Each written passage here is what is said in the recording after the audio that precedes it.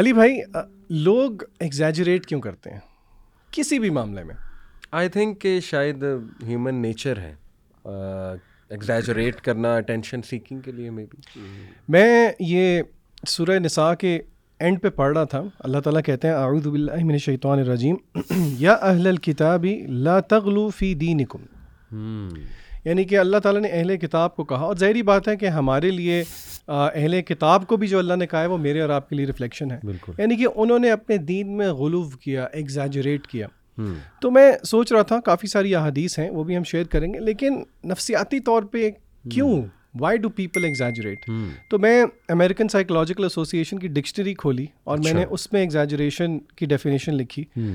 وہ ڈیفینیشن یہ بتاتے ہیں کہ exaggeration it is often a defensive reaction in which the individual justifies questionable attitudes or behavior through overstatement, such as dramatizing the oppressive acts of parent as a means of justifying rebellious behavior. یعنی کہ پتہ یہ لگا کہ ان کے مطابق, ماہر نفسیات کے مطابق, ایگزیجریشن کرنے والے کو پتہ ہے کہیں نہ کہیں کہ وہ تھوڑا سا ذرا زیادہ کر رہا ہے, لیکن وہ اس کو بیسکلی ایک ڈیفینسو ریاکشن میں آ کے کر رہا ہے. تو اگر ہم دیکھیں دین کے اندر بھی ہمیں پتہ ہے کہ ایون اسلام کو بھی جو لوگ فالو کرتے ہیں کچھ چیزوں میں لوگ ایگزیجریٹ کر دیتے ہیں. اور ویری اسٹانشنگلی ہمارے پاس کچھ احادیث بھی اس طرح کی ہیں جس میں اللہ کے نبی صلی اللہ علیہ وسلم نے خاص طور پہ منع کیا کہ do not exaggerate in praising me.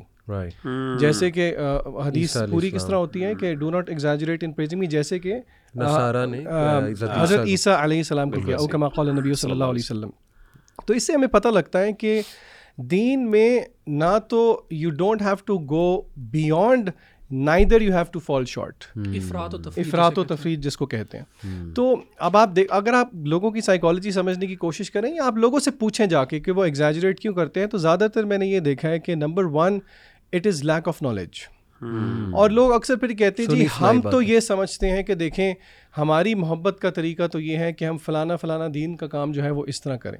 لیکن میرے خیال سے ہمیں یہ سمجھنا چاہیے کیونکہ اللہ تعالیٰ نے اہل کتاب کی بات بھی اسی لیے قرآن مجید میں کی کہ ہم لوگ ان کے فٹ سٹیپس پہ نہ چلیں اور اس ٹریپ پہ ہمارے لیے وہ ٹریپ نہ ہو بیسکلی. جیسے کرسچنز نے شادیاں ہی حرام کر لی اپنے, ان کی ننز نے شادیاں ہی نہیں کی, ان کے پریسٹ نے سیلیبسی کو پریکٹس کیا. I think it's exaggeration. اچھا, اور میں آپ کو مزے کی بات بتاؤں کہ یہ رویہ پوٹینشلی کچھ صحابہ میں بھی پیدا ہوا. ایک بہت مشہور حدیث ہے, اللہ کے نبی صلی اللہ علیہ وسلم کہتے ہیں کہ مفہوم آپ کو میں بتا رہا ہوں کہ غالباً اما عائشہ رضی اللہ تعالیٰ عنہ کے پاس 3 صحابی آئے. ان میں سے ایک نے کہا کہ میں, بلکہ آپس میں شاید وہ ڈسکس کر رہے تھے, انہوں نے کہا کہ میں ساری رات ساری زندگی قیام اللیل کروں گا اور کبھی نہیں سوؤں گا. دوسرے نے کہا کہ میں ہمیشہ روزے رکھوں گا اور کبھی افطار نہیں کروں گا. تیسرے نے کہا کہ میں کبھی شادی نہیں کروں گا. اللہ کے نبی صلی اللہ علیہ وسلم کو جب پتہ لگا تو حدیث کے الفاظ ہیں کہ انہوں نے کہا what is wrong with the people, کہ وہ اس طرح کی بات کرتے ہیں. میں تو روزہ بھی رکھتا ہوں اور میں افطار بھی کرتا ہوں, میں سوتا بھی ہوں, میری شادیاں بھی ہیں, اور جو بھی میری سنت کو اوور لک کرے گا فلیس منی, وہ میرے میں سے نہیں ہے. یعنی کہ پتہ یہ لگا کہ دس انہیرنٹلی یہ ایک پوٹینشیل ہے, تو اس کو ہم نے کرب کرنا ہے کتاب و سنت کو فالو کر کے. جیسے کہ احمد بھائی نے بولا, نہ تو افراط اور تفریط کرنی ہے, ڈو ناٹ گو ابو اور do not fall short of what is the practice of Quran and Sunnah. بارک اللہ فیکم. اچھا, اس میں جو آیت نمبر ہے نا آغاز میں, اگر ہم بات کریں سورۃ النساء چل رہی ہے اور چھٹا چیپٹر ہے, اس میں جو اللہ تعالیٰ یعنی چھٹا سپارہ, اس میں آیت نمبر 152 میں اللہ تعالیٰ فرماتے ہیں, بلکہ اس سے پہلے 150 میں, ان الذین یکفرون باللہ ورسولہ, وہ لوگ جو اللہ اور اس کے رسول کے ساتھ کفر کرتے ہیں, ویریدون ان یفرقوا بین اللہ ورسولہ, اور وہ چاہتے ہیں کہ وہ اللہ اور اس کے رسول کے درمیان فرق کر دیں, رسولوں کے درمیان فرق کر دیں. ویقولون نؤمن ببعض ونکفر ببعض, اور وہ کہتے ہیں کہ ہم کچھ چیزوں پر تو ایمان لے کے آتے ہیں, کچھ چیزوں کے ساتھ کفر کرتے ہیں. تو اسی طریقے سے آگے اللہ کہتے ہیں اولئک هم الکافرون حقا, یہی وہ ہیں جو سچے کافر ہیں. اور پھر اللہ نے ان کے عذاب کی بات کی اور آگے کہا والذین آمنوا باللہ ورسولہ ولم یفرقوا بین, یعنی مومن جو ہیں وہ ہیں جو اللہ اور اس کے رسول کے درمیان فرق نہیں کرتے. اللہ کہتے ہیں اولئک سوف یؤتیہم اجورہم, ان کو اللہ تعالیٰ جو ہے نا عنقریب بڑا اجر دیں گے, ان کا اجر دیں گے. سوال یہ پیدا ہوتا ہے کہ کیا اللہ اور اس کے رسول کے درمیان فرق ہے کہ نہیں ہے؟ اوبویسلی اللہ اور اس کے رسول کے درمیان تو ایک خالق اور مخلوق کا فرق ہے, یعنی which is there is no comparison whatsoever. تو یہاں پہ مراد کیا ہے؟ یہاں پہ مراد یہ ہے کہ ایک ہے اللہ اور اس کے, ایک اللہ کی بات ہے اور ایک اللہ کے رسول صلی اللہ علیہ وسلم کی بات ہے. ہمارے ہاں ایک بہت بڑا طبقہ ایسا ہے جو کہ انفارچونیٹلی قرآن مجید کو استعمال کرتا ہے اسکیپ کرنے کے لیے شرعی رولنگ سے، اور وہ کہتے ہیں نہیں قرآن میں دکھائیں کہاں پہ لکھا ہوا ہے یا قرآن کہاں پہ کیا کہتا ہے. قرآن یہ نہیں کہتا. اور قرآن مجید کی آیات جو ہے نا اس میں اجمال ہے. انزل القرآن مجملا حتی بینہ الرسول. بڑا واضح بات ہے کہ قرآن مجید اللہ نے اجمالاً یعنی موٹے موٹے جنرل اصول اللہ نے ذکر کیے، اللہ نے بہت اسپیسیفکس اور ڈیٹیلز کے اندر تفصیلات نہیں بیان کی. تو یہ اللہ نے کہا کہ علماء یہاں سے یہ بیان کرتے ہیں کہ اللہ اور اس کے رسول کے درمیان فرق کا مطلب یہ ہے کہ ایک اللہ کی بات ہے اور ایک اللہ کے رسول صلی اللہ علیہ وسلم کی بات ہے. اصل میں دونوں کا سورس ایک ہی ہے. تو ان دونوں کے درمیان فرق درست نہیں ہے، بلکہ ان دونوں کے درمیان فرق جو ہے وہ ایک بندے کو کفر کی طرف لے جاتا ہے. فار ایگزامپل اگر ایک بندہ کہتا ہے کہ یہ اللہ نے بات کی، قرآن میں کہی، اس کو تو میں مانوں گا، لیکن یہ نبی نے بات کی ہے میں اس کو نہیں مانوں گا، آپ کے خیال میں اس سے مطلب یہ کفر ہے. کیوں؟ کیونکہ آپ کی ازمپشن یہ ہے کہ نبی دین کے بارے میں اپنی طرف سے بات کر رہے ہیں. جب آپ یہ ازیوم کریں گے کہ دین اپنی طرف سے یعنی نبی اپنی طرف سے بات کر رہے ہیں، اس کا مطلب ہے تبھی آپ کہیں گے نا میں اس کی بات نہیں مانوں. لیکن اگر آپ یہ کہیں گے کہ یہ نبی اللہ کی طرف سے بات کر رہے ہیں وما ینطق عن الہویٰ، پھر تو آپ پاس کوئی جسٹیفیکیشن نہیں. آپ کہیں گے نہیں یہ قرآن کی بات ہے اور یہ نبی کی بات ہے، دونوں میں فرق ہے. تو میں سمجھتا ہوں یہ ایک عقیدے کا مسئلہ، اور ہمارے ہاں یہ بہت زیادہ، ہمارے ہاں خاص طور پہ لبرل کلاس جو ہے وہ اس چیز کو بہت زیادہ یوز کرتی ہے. جی قرآن میں دکھائیں، پردے کا ذکر قرآن میں کہاں پہ ہے؟ احادیث میں جہاں پہ تبیین ہے حتی بینہ الرسول، جہاں پہ نبی نے وضاحتیں کی ہیں، وہاں پہ یعنی ان کے عمل اور ان کی پوری زندگی جو قرآن مجید کی، جیسے سیدنا عائشہ کہتی تھی کہ کان خلقہ القرآن، اللہ کے رسول صلی اللہ علیہ وسلم کی پوری زندگی قرآن ہے. اور جیسا کہ وہ ہمارے بڑے مورخ جو ہیں ابو الکلام آزاد رحمہ اللہ، ان کی بڑی طرف ان کی بات معروف ہے، کہتے تھے مدینہ میں 2 قرآن ہوا کرتے تھے، ایک جو قرآن مجید جو مصحف تھا، اور ایک قرآن جو نبی صلی اللہ علیہ وسلم تو چلتے پھرتے تھے. قرآن مجید کی عملی تشریح و تعبیر تھی.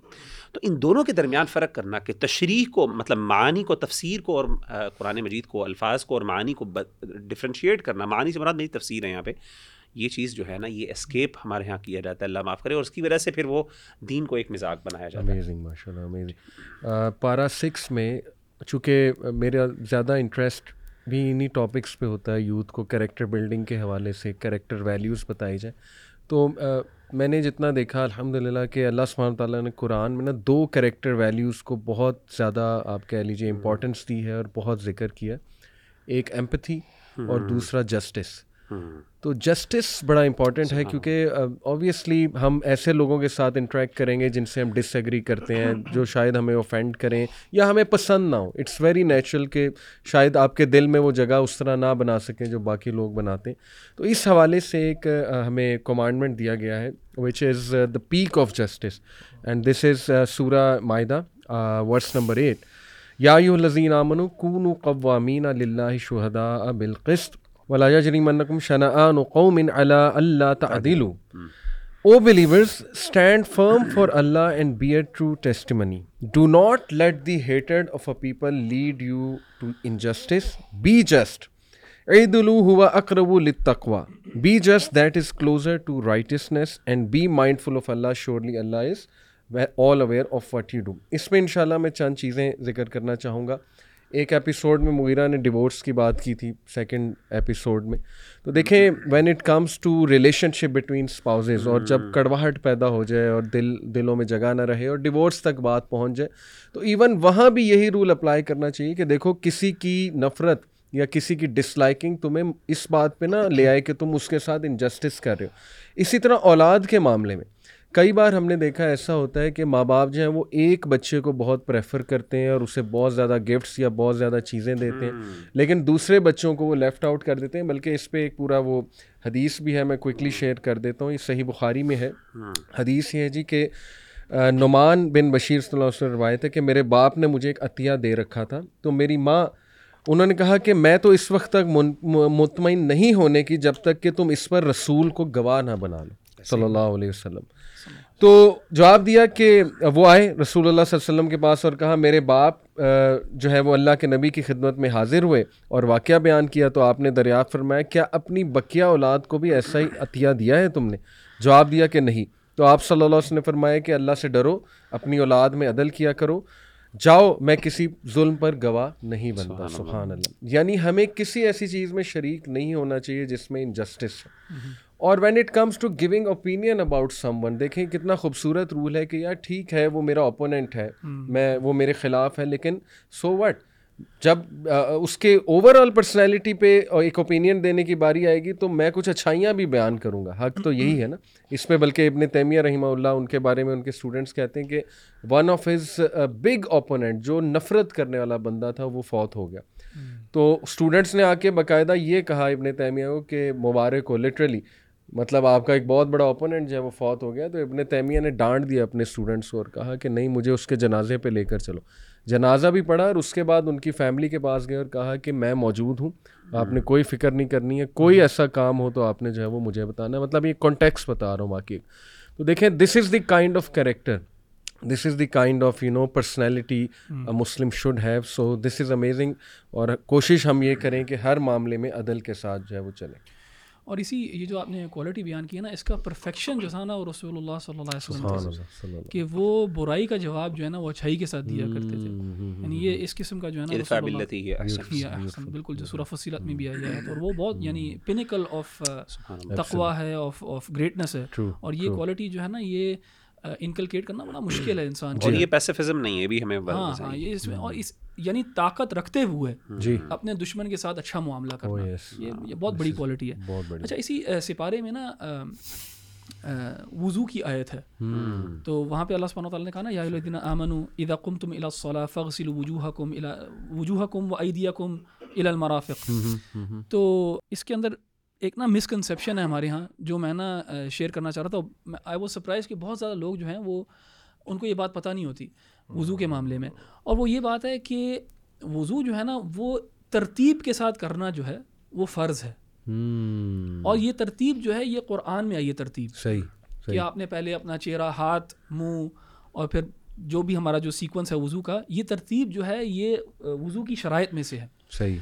اچھا ہمارے ہاں کافی لوگ جو ہیں وہ یہ تصور کرتے ہیں کہ اگر وہ انہوں نے شاور لے لیا یا نہا کے نکل آئے ہیں تو وہ وضو ان کا جو ہے نا برقرار ہے, یعنی وضو ان کا ہو گیا. اچھا اگر یعنی ان کا وضو پہلے نہیں تھا اور انہوں نے جا کے شاور لیا ہے تو وہ سمجھتے ہیں کہ وضو کر لیا انہوں نے. اور یہ جو ہے یہ ہاں اگر تو غسل کی نیت سے کیا جا رہا ہوگا تو پھر ٹھیک ہے وہ ہو جائے گا. لیکن اگر نہ غسل کی نیت ہے نہ وضو کی نیت ہے اور نہ ہی وضو کی وہ ترتیب سے گزرے ہیں تو یہ وضو نہیں ہے پھر. تو جو وضو کو ایکویٹ کر دینا وتھ کلینلینس یہ بھی غلطی ہے. صحیح. کہ وضو is not just about cleanliness. صفائی کا نام وضو نہیں ہے, وضو ایک عبادت کا نام ہے جس میں ایک انٹینشن ہونی چاہیے اور ایک سیکوینس کے تھرو جو ہے اس عبادت کو بجا لانا ہے. تو وہ میں نے کہا کہ اس پارے میں یہ آیت کیونکہ مینشنڈ ہے تو اس چیز کو, اس مسکنسیپشن کو جو ہے نا کلیئر کر لینا چاہیے. اگر کوئی لیٹ سے شاور لے رہا ہے تو شاور کے اندر ہی یا غسل کی نیت کر لے یا شاور کے اندر ہی وضو کر لے تو پھر وہ وضو بھی پورا ہو جائے گا, تو وہ اس مسئلے سے بچ جائے گا. اور کئی لوگ کیئرلیسنس احمد بھائی کرتے ہیں, مطلب وہ ایلبوز کو صحیح طرح سے جو ہے وہ نہیں دھوتے تو پوری ایلبوز تک پانی نہیں لے کے جاتے. اچھا اس میں ایک اور آیت بھی ہے جو میں شیئر کرنا چاہ رہا تھا کہ, اور یہ قرآن کا موضوع ایسا ہے جو بہت ریپیٹ ہوتا ہے اور وہ ہے جہنم کا تذکرہ. اور یہاں پہ اللہ سبحانہ وتعالیٰ نے نا سورہ مائدہ میں ایک جگہ پہ کہا کہ جو کفار ہیں وہ جہنم میں سے نکلنے کے لیے یا جہنم میں نہ جانے کے لیے وہ کچھ بھی دینے کے لیے تیار ہو جائیں گے, یہاں تک کہ اس پوری دنیا میں جو کچھ ہے وہ اور اس طرح کی ایک اور بھی مل جائے گی نا وہ بھی دینے کے لیے تیار ہو جائیں گے, وہ بھی رینسم کرنے کے لیے تیار ہو جائیں گے. ان الذين كفروا لو ان لهم ما في الارض جميعا ومثله معه ليفتدوا به من عذاب يوم القيامه ما تقبل منهم ولهم عذاب. ان سے قبول نہیں کیا جائے گا تو وہ ڈبل دینے کے لیے تیار ہو جائیں گے. اینڈ یہ نا ڈیسپریشن ظاہر کرتی ہے کہ کتنے ڈیسپریٹ ہوں گے کہ ہمیں اس میں نہ ڈالا جائے, اس آگ میں نہ ڈالا جائے. اس کی اگلی آیت جو ہے وہ اللہ سبحانہ وتعالیٰ کہتے ہیں یریدون ان یخرجوا من النار وما هم بخارجین منها. وہ چاہیں گے اس میں سے نکلنا لیکن ان کو نہیں نکالا جائے گا, بالکل بھی نہیں نکالا جائے گا. اینڈ وہ جو بے بسی ہے, وہ جو ایک ڈیسپریشن ہے کہ یار میں کسی نہ کسی طرح نکل جاؤں ادھر سے, سب کچھ دینے کے لیے تیار ہوں میں, بس ایک دفعہ مجھے چانس واپس مل جائے. وہ چانس دوبارہ کبھی نہیں آئے گا. یہ دروازہ جو ہے نا ڈیتھ کا, موت کا, یہ ایک ون وے اسٹریٹ ہے. یہ کوئی ریوالونگ ڈور نہیں ہے کہ آپ اندر باہر جا سکتے ہو بار بار.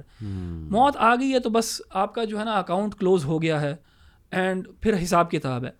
تو دیکھیں ہمارے پاس آج موقع ہے, اور قرآن میں جگہ جگہ بار بار جو ہے نا جو اہل جہنم ہیں ان کی ندامت جو ہے نا قرآن سے ہمیں پتہ لگتی ہے کہ کس طرح وہ نادم ہوں گے اپنے کیے ہوئے کے اوپر.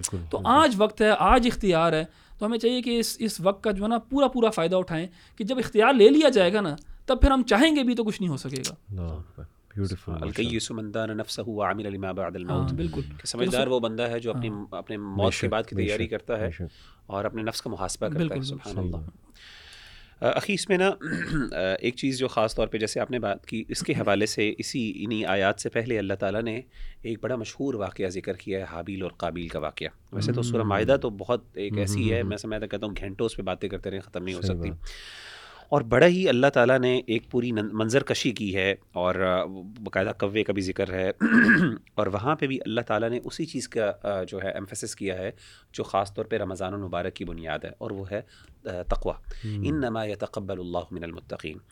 اور یہاں پہ ایک بڑی انٹرسٹنگ چیز ہمیں جو ہے نا وہ ملتی ہے جو ہم عام طور پہ اس پہ غور نہیں کرتے کہ حسد اور جو جیلسی ہے، یعنی اچھا بڑی انٹرسٹنگ بات ہے، علماء کہتے ہیں کہ سب سے پہلا گناہ جو ہے وہ آسمان پر کیے جانے والے، غالباً امام قرطبی ہیں یا کسی سلف میں سے کسی بڑے مفسر کی رائے ہے کہ سب سے بڑا گناہ جو ہے وہ آسمان پہ وہ بھی حسد کیا گیا، اور زمین پہ بھی سب سے بڑا گناہ جو ہے وہ حسد ہوا. سب سے پہلا بالکل آسمان میں سب سے پہلا جو گناہ تھا وہ کس نے کیا؟ ابلیس نے آدم علیہ الصلوۃ والسلام سے. اور زمین پہ بھی سب سے پہلا گناہ جو ہے کس نے کیا؟ قابیل نے جو ہے وہ حابیل کے خلاف کیا، قابیل نے قتل کیا بھائی نے. اچھا انٹرسٹنگ بات یہ ہے کہ یہاں پہ پتہ چلا کہ یہاں پہ ساری جو حسد ہے اس کی بنیاد نیکی ہے. یہ بڑی امپورٹنٹ بات ہے. یہاں پہ کسی دنیاوی لالچ میں، مال و دولت، کنگڈم، اس چیز کی بنیاد پہ حسد نہیں ہو رہا. یہاں پہ کس بات پہ حسد ہو رہا ہے؟ اللہ کے قرب کے اوپر. اذ قربا قربانا، دونوں نے قربانی کی. قربانی کا مطلب ہے اللہ کا قرب حاصل کرنا چاہا. فتقبل من احدہما ولم یتقبل من الاخر. ان ادر ورڈز کہ اللہ تعالیٰ کا قرب حاصل کرنے کی ایک صرف چاہت از ناٹ انف. بالکل is not enough for that. اور پہلی بات تو ہمیں یہ پتہ چلی کہ اس کے لیے نہیں، آپ کو اللہ تعالیٰ ہر جیسے عمل کو ایکسیپٹ نہیں کرتا. یعنی اللہ، یعنی even if you want to get closer to Allah, unless and until you do not take the first step, Allah is not going to accept that. That's the first thing. اور second thing یہ بھی ہے کہ نیکی کے معاملات میں بھی حسد ہو سکتا ہے. ایک بندہ نیکی کر رہا ہے اور آپ کو حسد ہو رہا ہے اس سے. So do not let this the jealousy کا جو پوائنٹ ہے اس کو اپنی زندگی میں اس طرح نہ انٹروین ہونے دیں کہ آپ کہیں جی یہ جیلس تو صرف دنیاوی معاملات میں ہوتا ہے. نہیں، یہ دین کے معاملات میں بھی ہو جاتا ہے، اور اللہ معاف کرے وہاں پہ زیادہ خطرناک ہوتا ہے بیکاز یہاں پہ دین انوالوڈ ہوتا ہے. سبحان اللہ. تو یہ نہیں، اس پہ بہت سے لیسن ہیں سبحان اللہ. اور اس میں وہ جو حابیل اور کا پھر اسی طریقے سے سیدنا موسیٰ علیہ الصلوۃ والسلام کا اس کے ساتھ واقعہ ہے جو ہماری امت کے لیے بہت امپورٹنٹ ہے. جب انہوں نے کہا، جب ان کو اللہ تعالیٰ نے حکم کہا نا کہ داخل ہو اس بستی میں، اللہ تمہیں فتح عطا کرے گا. دے ور ڈیسپریٹ، باہر جو نا صحراؤں میں پھر رہے تھے اور وادیوں کے اندر پھر رہے تھے، ان کو انٹرنس نہیں ملی. تو اللہ نے کہا کہ داخل ہو، ایفرٹ کرو، میں تمہیں دوں گا، کیا نام ہے، اس پہ جو ہے فتح عطا کروں گا. کیا کہا آگے سے جملہ دیکھیں، قالوا یا موسیٰ انا لن ندخلها ابدا ما داموا فيها فاذهب انت وربك فقاتلا انا هاهنا قاعدون. کہ موسیٰ علیہ الصلوۃ والسلام ہم کبھی بھی اس میں داخل نہیں ہوں گے جب تک کہ یہ لوگ اندر موجود نہیں ہیں. یعنی وی نیڈ ایزی وکٹریز. ہمیں بس امت کو، ہمیں یعنی ہم چاہتے ہیں کہ we should be become a super power, لیکن اس کے لیے ایفرٹ کوئی نہ کرنا پڑے. آپ جائیں اور آپ کا رب جائے اور لڑے، ہم یہاں بیٹھ کے انتظار کرتے ہیں. اللہ تعالیٰ کی ہمارا بھی نا ایٹیٹیوڈ اللہ کے بارے میں بعض اوقات یہ ہو جاتا ہے کہ بھائی اللہ کے پاس ساری طاقت ہے، اللہ یہ سارا کچھ صحیح کیوں نہیں کر لیتا. And we are not actually evaluating our selves. اور کبھی بھی اپنے آپ کو نہیں دیکھ رہے ہوتے کہ یار ہم کس طریقے سے ایک پیسو بیہیویئر کر کے بیٹھے ہوئے اور ہمارا کوئی کنٹریبیوشن نہیں. اللہ معاف کرے. لیکن نبی صلی اللہ علیہ وسلم نے جب تک اپنے صحابہ کو 313 صحابہ کو کٹوانے کے لیے پیش نہیں کیا بدر میں، تب تک اللہ نے فتح نہیں دی. آپ صلی اللہ علیہ وسلم مدینہ میں بیٹھ کے بھی دعا کر سکتے تھے اللہ تعالیٰ وہ قوم اس کو تباہ و برباد کر دے. کیا اللہ کے رسول صلی اللہ علیہ وسلم مشکل تھا؟ بلکہ حضرت ابوبکر صدیق رضی اللہ تعالیٰ عنہ کہتے ہیں، سیدنا علی بھی کہتے ہیں کہ رات کو جب بدر کی رات تھی تو ہم اللہ کے رسول صلی اللہ علیہ وسلم کو دیکھ رہے تھے کہ آپ نے ہاتھ اٹھائے ہوئے تھے. ہم سارے آرام کر رہے تھے، اللہ کے رسول نے ہاتھ اٹھائے ہوئے تھے. یعنی دعا کا موقع وہاں پہ جہاں پہ اللہ نے پیش کر دیا اپنے، اللہ یہ میری قربانی ہے، یہ سب کچھ ہے، I am here to fight for you, اب آپ کی ہیلپ چاہیے. تو یہ بڑی مطلب سبحان اللہ یہ بہت کچھ ہے. اچھا مغیرہ، یہ جو آپ نے حابیل قابیل کی بات کی، اس میں ہمیں یہ تو پتہ لگ گیا کہ حابیل کی قربانی قبول ہو گئی. مجھے اور آپ کو آج کیسے پتہ لگے گا کہ ہماری نیکی قبول ہوتی ہے یا نہیں ہوتی؟ تو مجھے یاد ہے شیخ انس کی کلاس میں ہم نے یہی سوال پوچھا تو انہوں نے جواب دیا کہ اس کا ہمیں ایسے پتہ لگے کہ ایک نیکی کو کرنے کے بعد مزید اگر انسان اس نیکی پہ کاربند ہے اگر وہ کر رہا ہے تو پھر یہ ایک بہت بڑی دلیل ہے اس نیکی کی قبولیت کی. اور شیخ نے ایک بہت اچھی بات کی, انہوں نے کہا کہ یہ جو نیکی ہے نا, یہ نیکی ایک نیکی دوسری نیکی کو کھینچتی ہے. یعنی کہ یہ آپ اس کو ایک پازیٹیو ری انفورسمنٹ سمجھیں, یا پازیٹیو ری انفورسمنٹ کہہ رہا ہوں, اس کو پازیٹیو فیڈ بیک کی طرح لیں کہ ایک نیکی اگر آپ کریں گے تو اللہ تعالیٰ ان ٹرن دوسری نیکی آسان کر دے گا, وچ ان ٹرن تیسری نیکی آسان کر دے گا. آن دا کنٹریری اگر انسان گناہ کرتا ہے تو پھر یہ جو طاقت ہوتی ہے نیکی کرنے کی, یہ اللہ تعالیٰ جو اللہ معاف کرے وہ چھین لیتا ہے. یعنی کہ جو گناہ ہے, گناہ کو کھینچتا ہے اور گناہ نیکی کو ریپیل بھی کرتا ہے. تو اس لیے ہمیں یہ دیکھنا چاہیے کہ جو بھی ہم عمل کریں اس میں ایک تو کنسسٹنسی رکھیں, اور اگر اس طرح کا معاملہ ہے کہ ایک عمل ہم نے شروع کر دیا اور پھر ہم نے وہ روک دیا تو پھر یہ ایک خطرے کی گھنٹی ہے ہمارے لیے.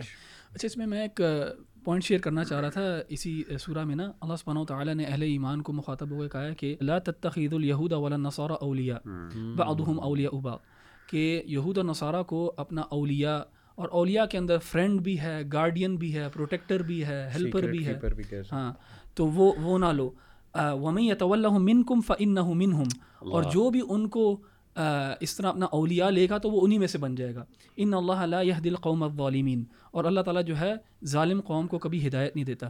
اچھا, یہاں پہ بھی نا اللہ تعالیٰ نے قوم کی بات کی ہے, اور میں بھی اس آیت کو قوم کے لیول کے اوپر لے کے آتا ہوں کہ ہمارے ہاں بھی آپ فورن پالیسی دیکھیں کس قسم کی ہے. کیا ہماری فورن پالیسی کے اندر ہم ان کو اولیاء لیتے ہیں کہ نہیں لیتے؟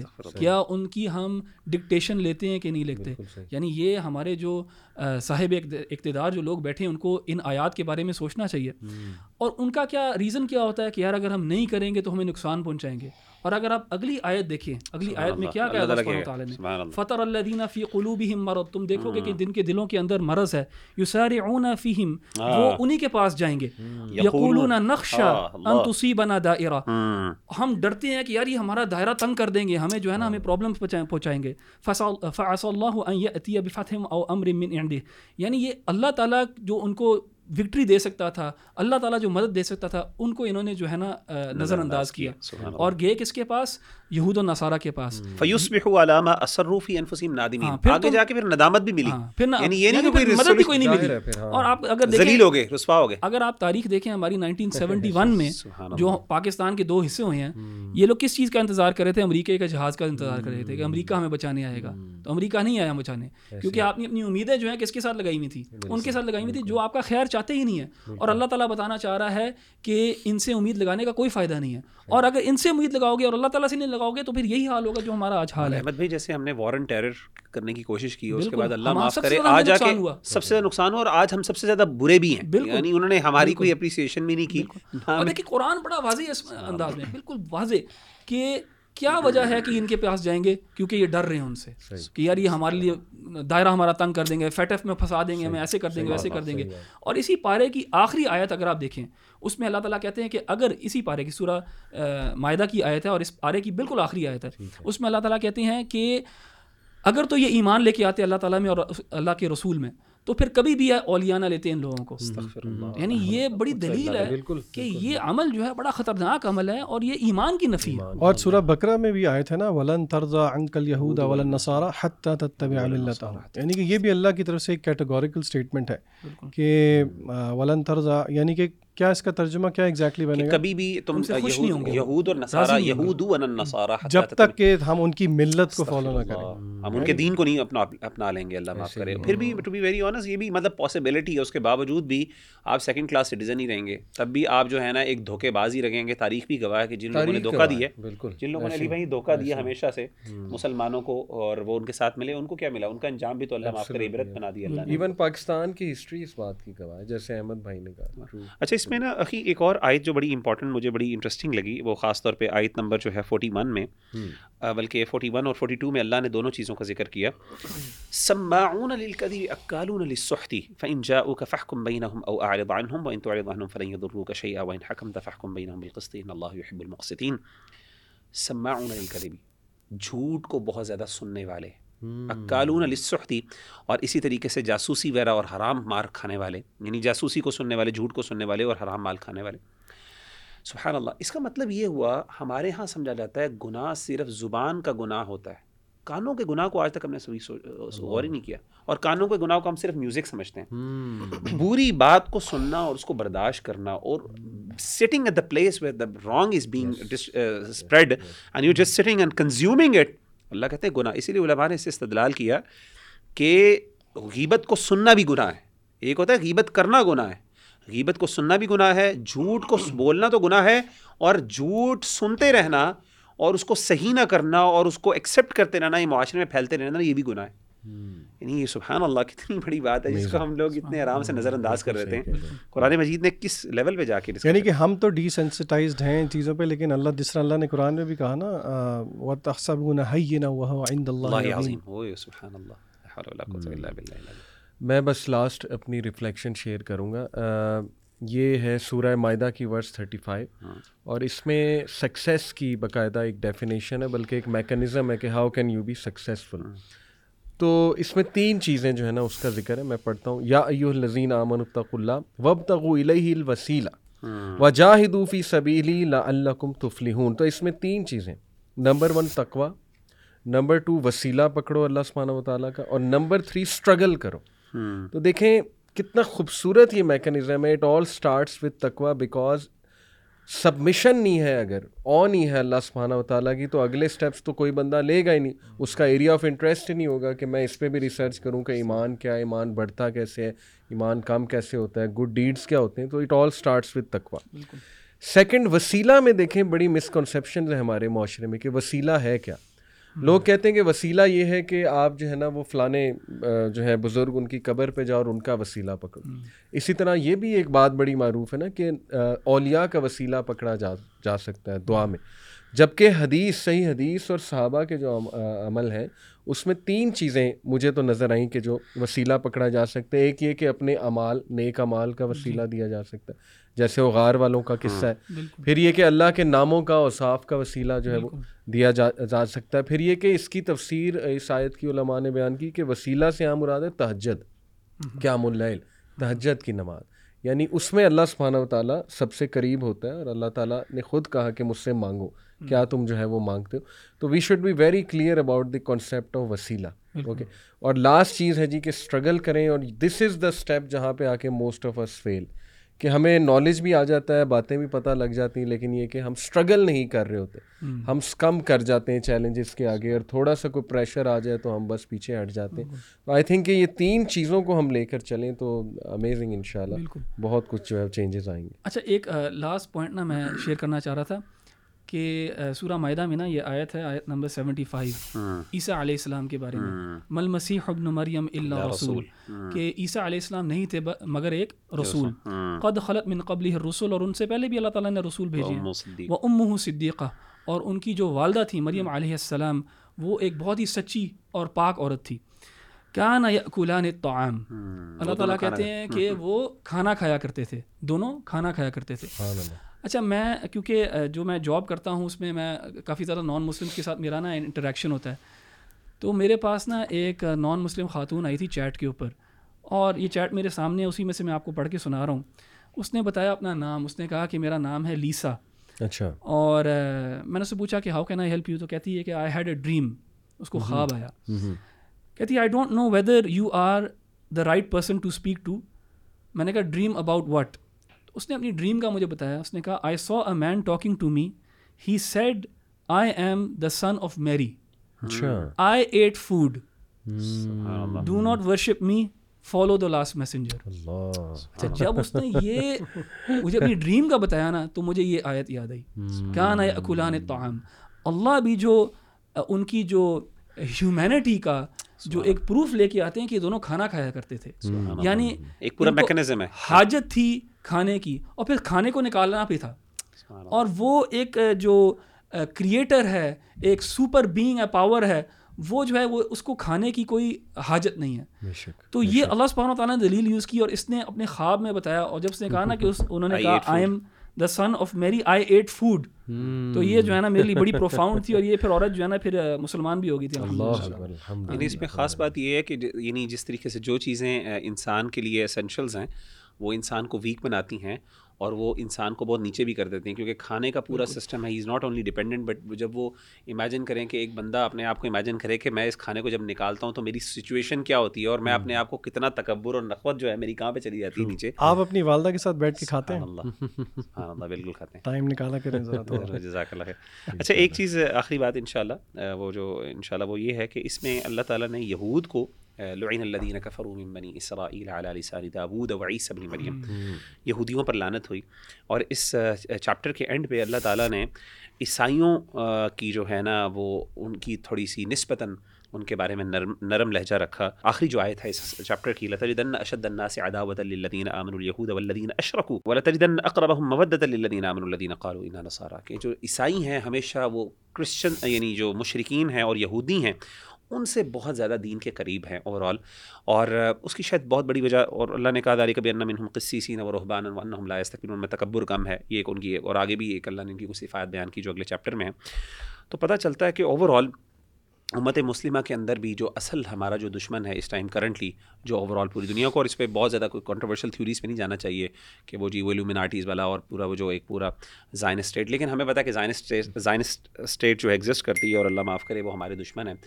تو امت مسلمہ کو جو خاص طور پہ بہت سی اللہ نے یہاں پہ انڈیکیشنز دی ہیں خیر کے اعتبار سے. اشرکو سے کون مراد ہے پھر آج کے زمانے میں؟ سبحان اللہ, یعنی وہ ہندوز اور وہ سبحان اللہ, اور ہندوز بھی میں تو سمجھتا ہوں یہ بدھسٹ جو ہیں وہ بھی اس میں شامل ہیں, سارے وہی جو اس کے اسٹرینڈز ہیں ہندوازم کے, اللہ معاف کریں. تو ایک امت کے لیول کی اس میں بہت گائیڈنسز موجود, تحکیم کے حوالے سے بہت سی اللہ تعالیٰ نے گائیڈنسز دی ہیں. تو اللہ تعالیٰ ہم سب کو عمل کرنے کی توفیق عطا فرمائے. السلام علیکم و رحمۃ اللہ وبرکاتہ.